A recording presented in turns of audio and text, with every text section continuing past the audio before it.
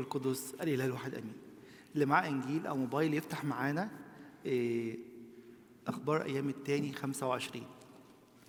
أخبار الأيام التاني أصحاح 25. الأسبوع اللي فات بنعمة ربنا اتكلمنا عن كالب والتبعية بقلب كامل. ففي ناس شافت إنه يعني مش لازم كامل قوي، ممكن كامل إلا حتة. هنتكلم النهارده عن واحد اتبع الله بقلب كامل إلا حتة، بس الحتة دي بهدلته خالص. تعالوا نقرا مع بعض كده اصحاح 25 في سفر اخبار ايام التاني ونتعلم الدرس النهارده التبعيه بقلب غير كامل. من اول الاصحاح يقول لنا كده: ملك امصيا وهو ابن 25 سنه، وملك 29 سنه في اورشليم، واسم امه يهوعدان من اورشليم، وعمل المستقيم في عيني الرب ولكن ليس بقلب كامل. في ناس بتقول احنا مش بيرفكت وانا هبقى كامل في كل حاجه. النهارده القصه دي تورينا ازاي خطوره عدم التبعيه بقلب كامل.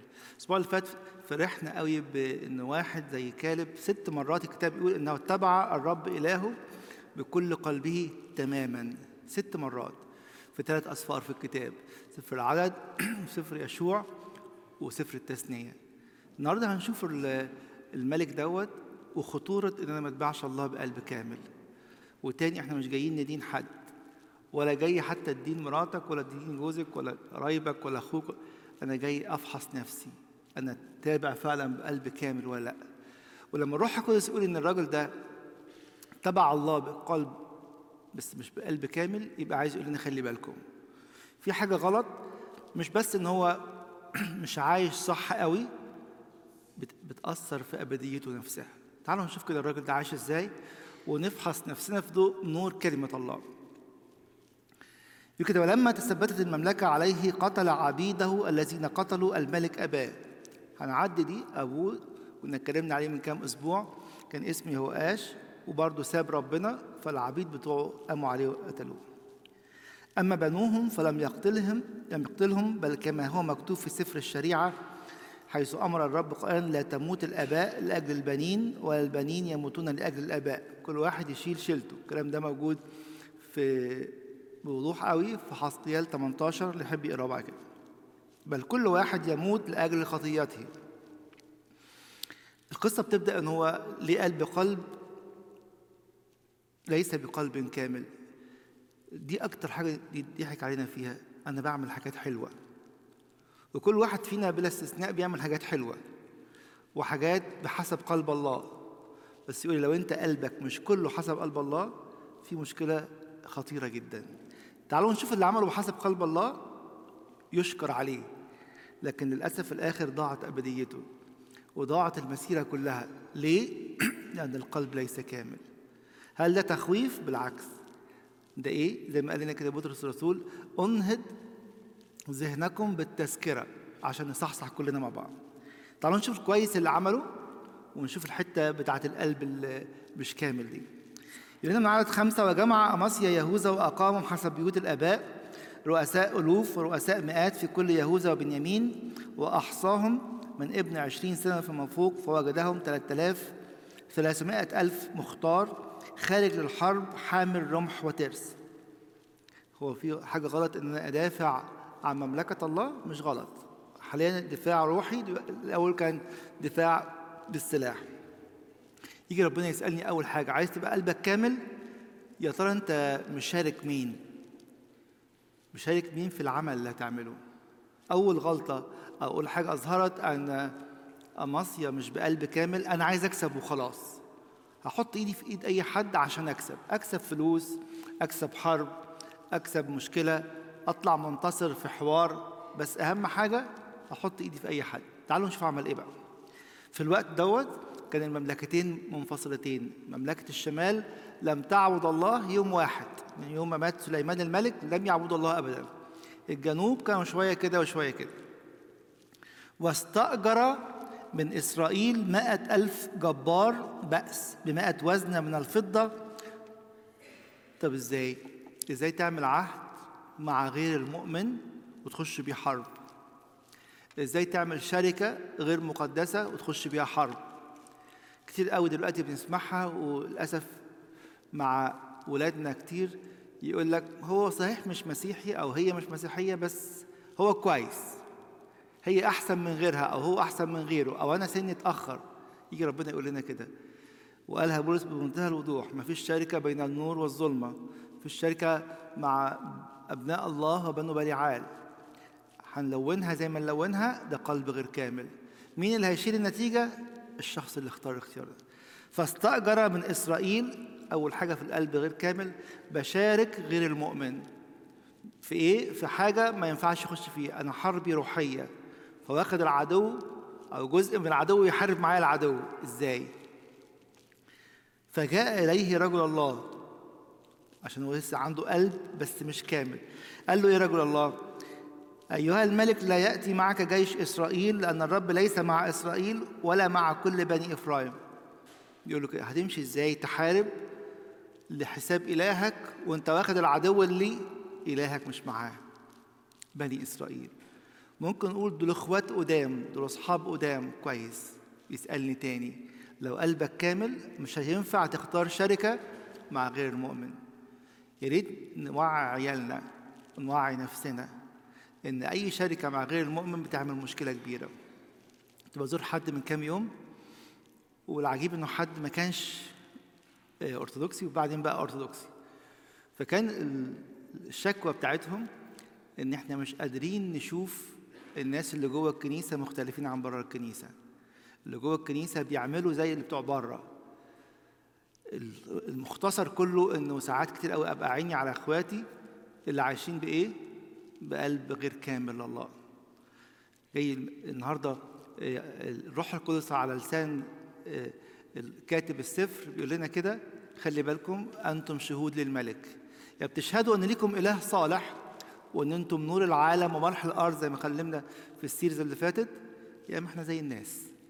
إحنا كل الحكاية بس إحنا بنروح الكنيسة يوم الأحد ساعة ولا 2 وخلاص. يقول لنا كده في بقية الكلام: لأن لا يأتي معك جيش إسرائيل، لأن الرب ليس مع إسرائيل مع كل بني إفرايم. ربنا ساب الناس دي كلها. نراجع نفسنا تاني. يا ترى النهاردة أنا متلخبط لأن عندي شركة مع ناس ما بتوع الكنيسة، بس بنروح فين؟ بنروح المكان الغلط. بنقول إيه؟ بنقول الكلام الغلط، بس إحنا بتوع الكنيسة. فعندي حتة إن أنا كامل لأني بروح الكنيسة، وفي نفس الوقت ليس بقلب كامل لأني باخد بتوع الكنيسة أو غيرهم أروح مكان أو نقعد قاعدة مش بتاعت واحد له قلب كامل زي كالب بتاع الأسبوع اللي فات.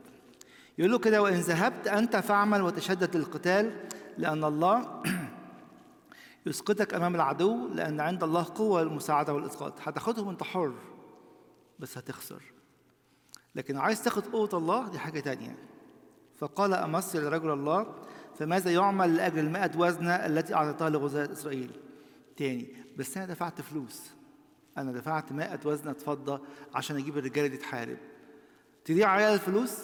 يقول له: طب وأبديتك وتبعيتك لله تساوي كام؟ 100 وزنة ولا أقل ولا أكتر؟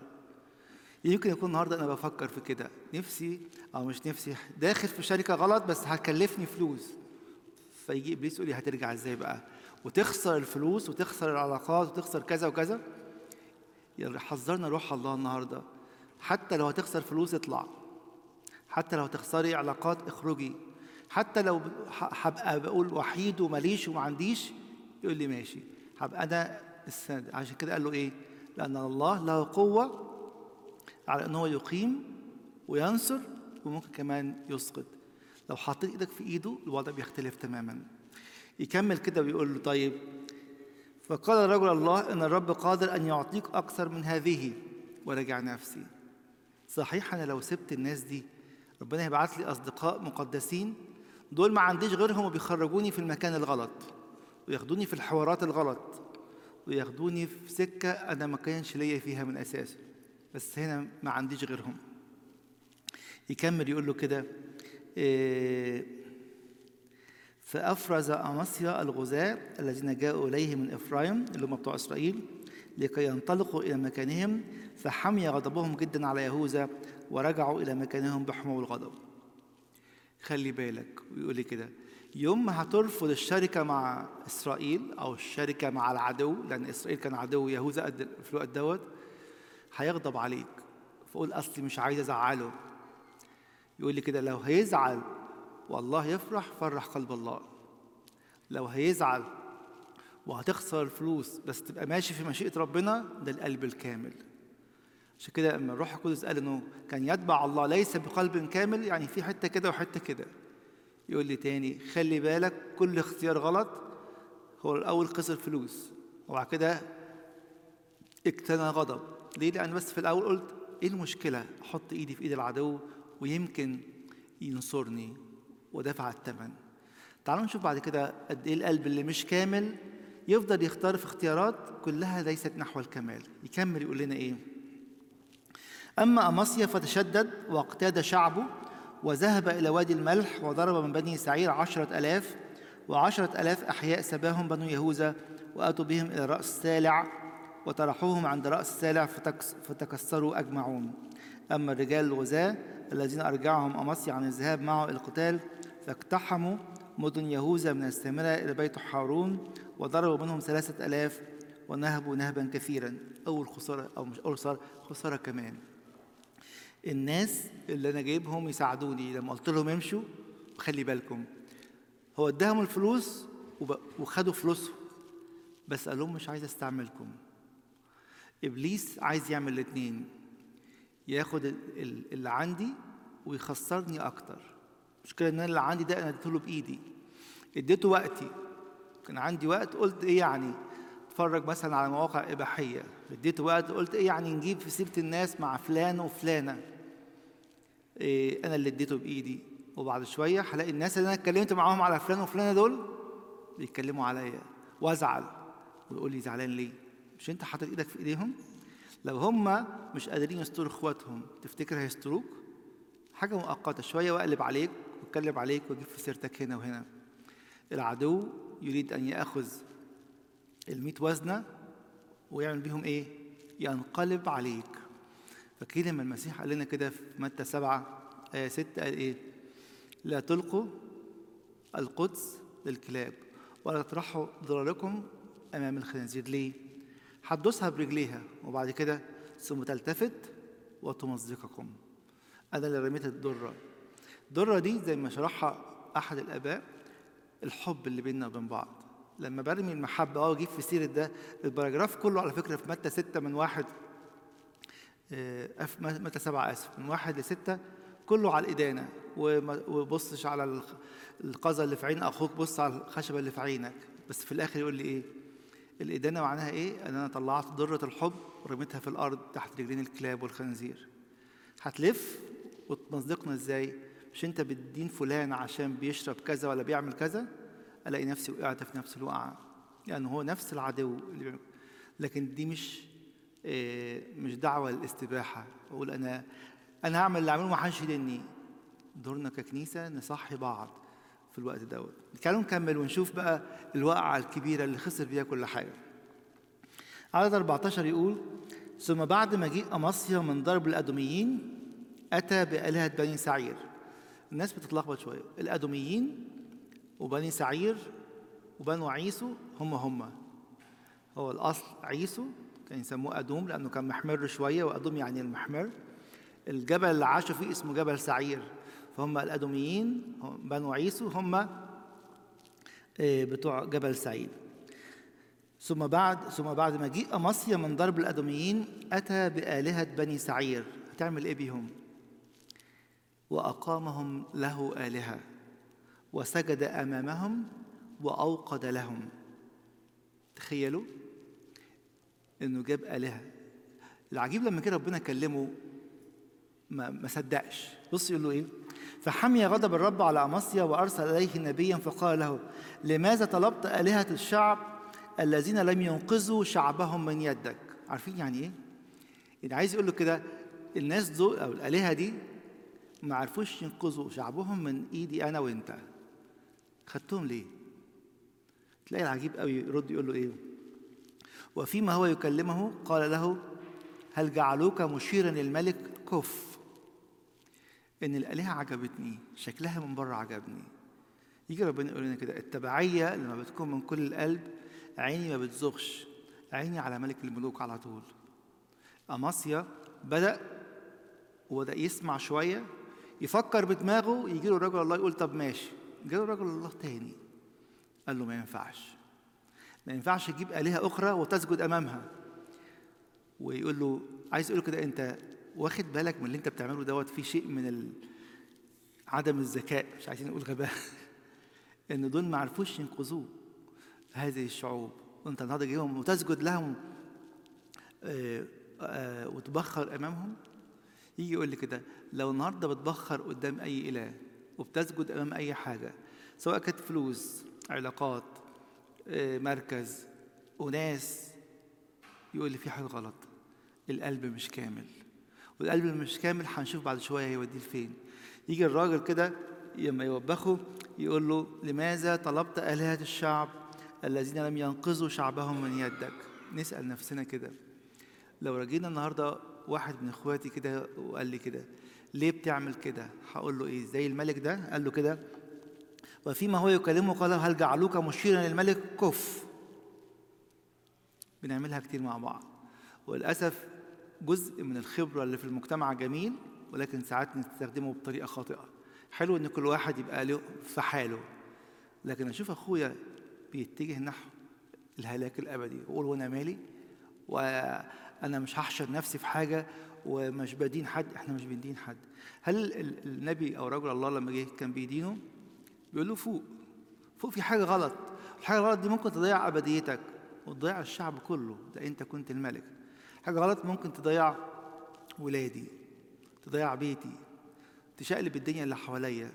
حاجه غلط تخليني حتى اخسر حاجه في شغلي واخسر سمعتي. ليه؟ عشان قلت اعمل اللي انا عايزه، ان انا اسجد لآلهة غريبة ليست قادرة ان تخلص شعوبها من ايدي انا.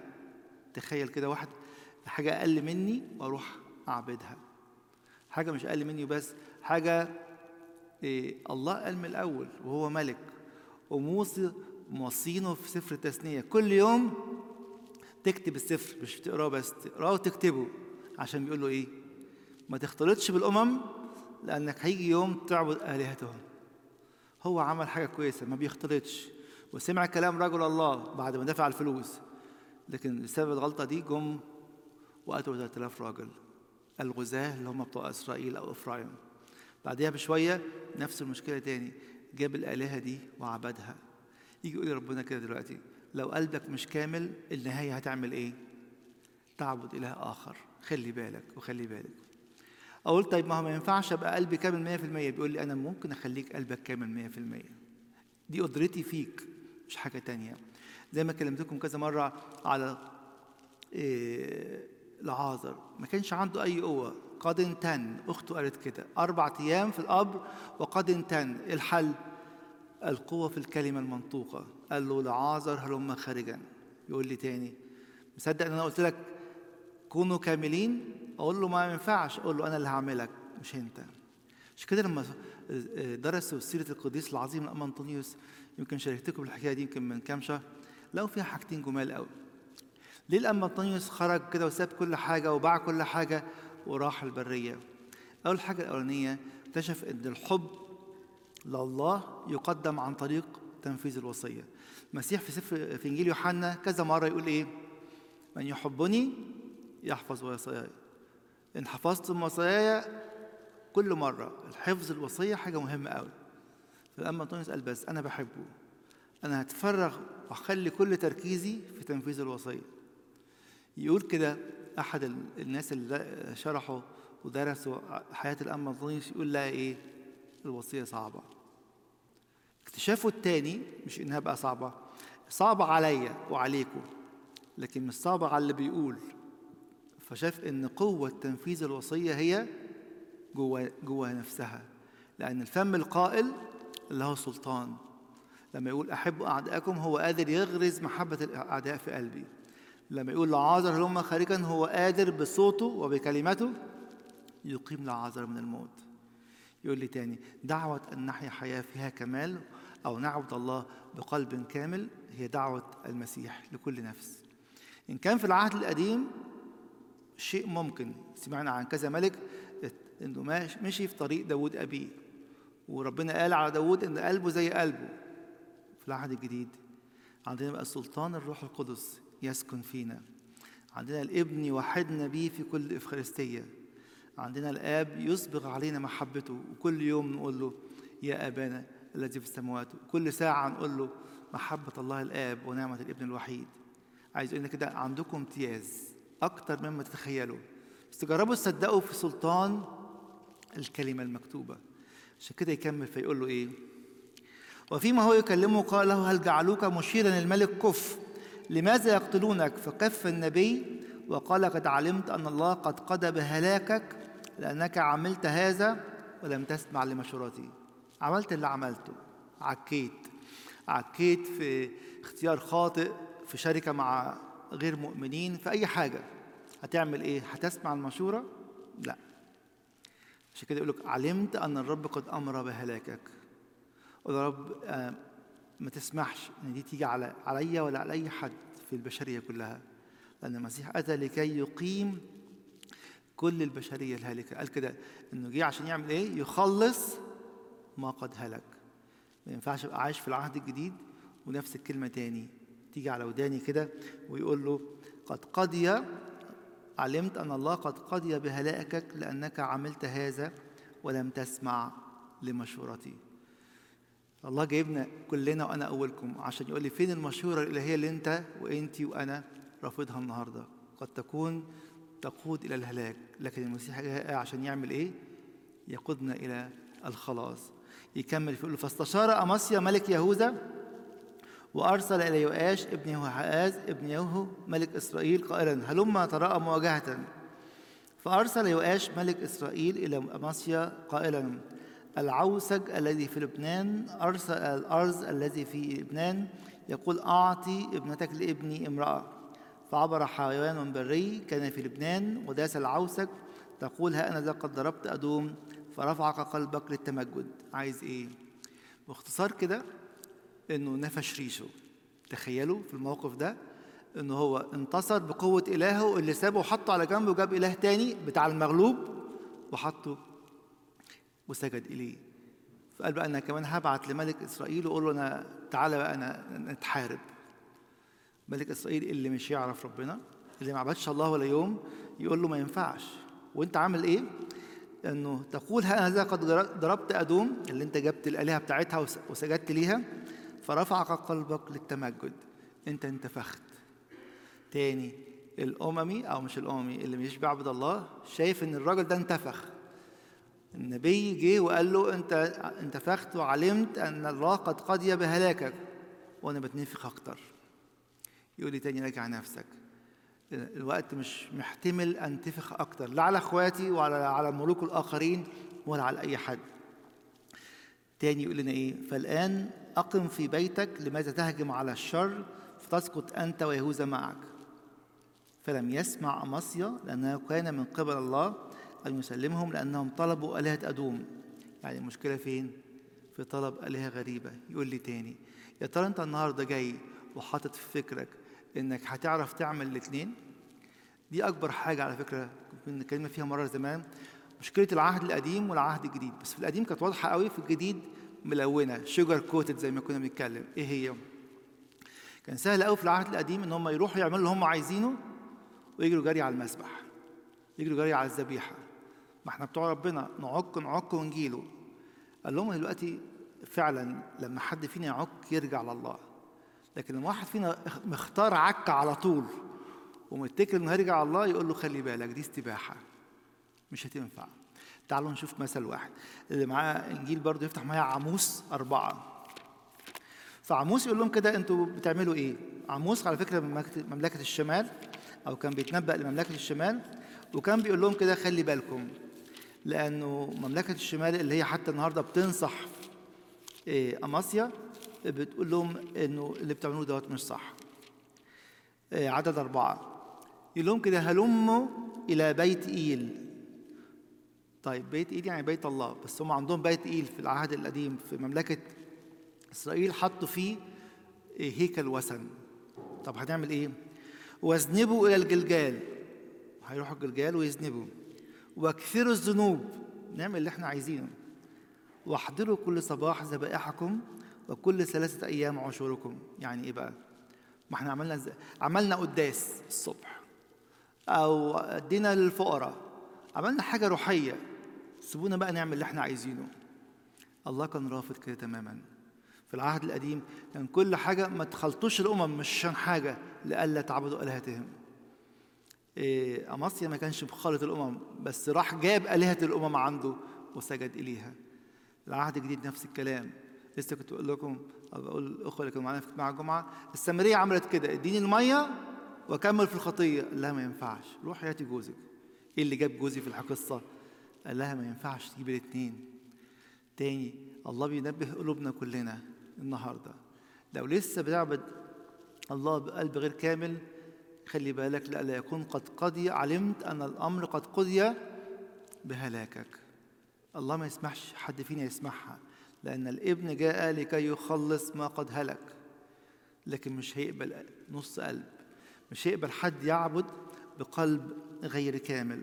يكمل كده في عموس يقول لهم كده: اوقدوا من الخمير تقدمة شكر ونادوا بنوافل وسمعوا، لأنكم هكذا أحببتم يا بني إسرائيل يقول السيد رب. يعني إيه نادوا بنوافل؟ في ناس بتزود، يقول لك الصيام مش عارف بتاع العذراء هصوم بمية وملح والحد النجمة حلو، هتديني قلبك كامل؟ يقول لك لا بقى، أنا هعمل بزيادة هنا وأنتوا فوتوا لي هنا. يقول لي أنا عايز قلبك الكامل. أي حاجة تانية بعد كده نتكلم فيها، بس أهم حاجة عايز قلبك الكامل. اوعى يكون حد فينا النهارده مخدوع بنوافل. يقولوا كده زودوا نوافل وقولوا زي ما انتوا عايزين، وبدل ما هدي عشور هدي 20 و3. كويس، اديتني قلبك الكامل ولا لا؟ ده اللي بيحطه قدام عينينا النهارده. اذا كان في الاسبوع اللي فات كان قلب كالب كامل، النهارده بقينا القلب الغير كامل يقضي بالهلاك.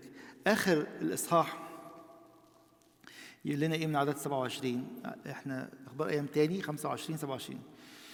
ومن حين حاد أمصيا من وراء الرب فتنوا عليه في أورشليم، فهرب إلى لاخيش، فأرسلوا وراءه إلى لاخيش وقتلوه هناك وحملوه على الخيل ودفنوه مع أباه في مدينة يهوذا. يقول لي خلي بالك إنه من حين حاد أمصيا من وراء الرب، بس هو من الأول القلب كان شكله إيه؟ مش عادل، مش كامل نحو الله. تعالوا نطبق ده تاني بقى على حياتنا اليومية. في ناس بتتناول وما بتعترفش. أنا بختار، مش أنتوا عندكم 7 أسرار، هاخد اللي على مزاجي. وناس تعترف وما تتناولش، وناس تدردش وتعتبر الدردشة اعتراف. يقول لي بتعمل إيه؟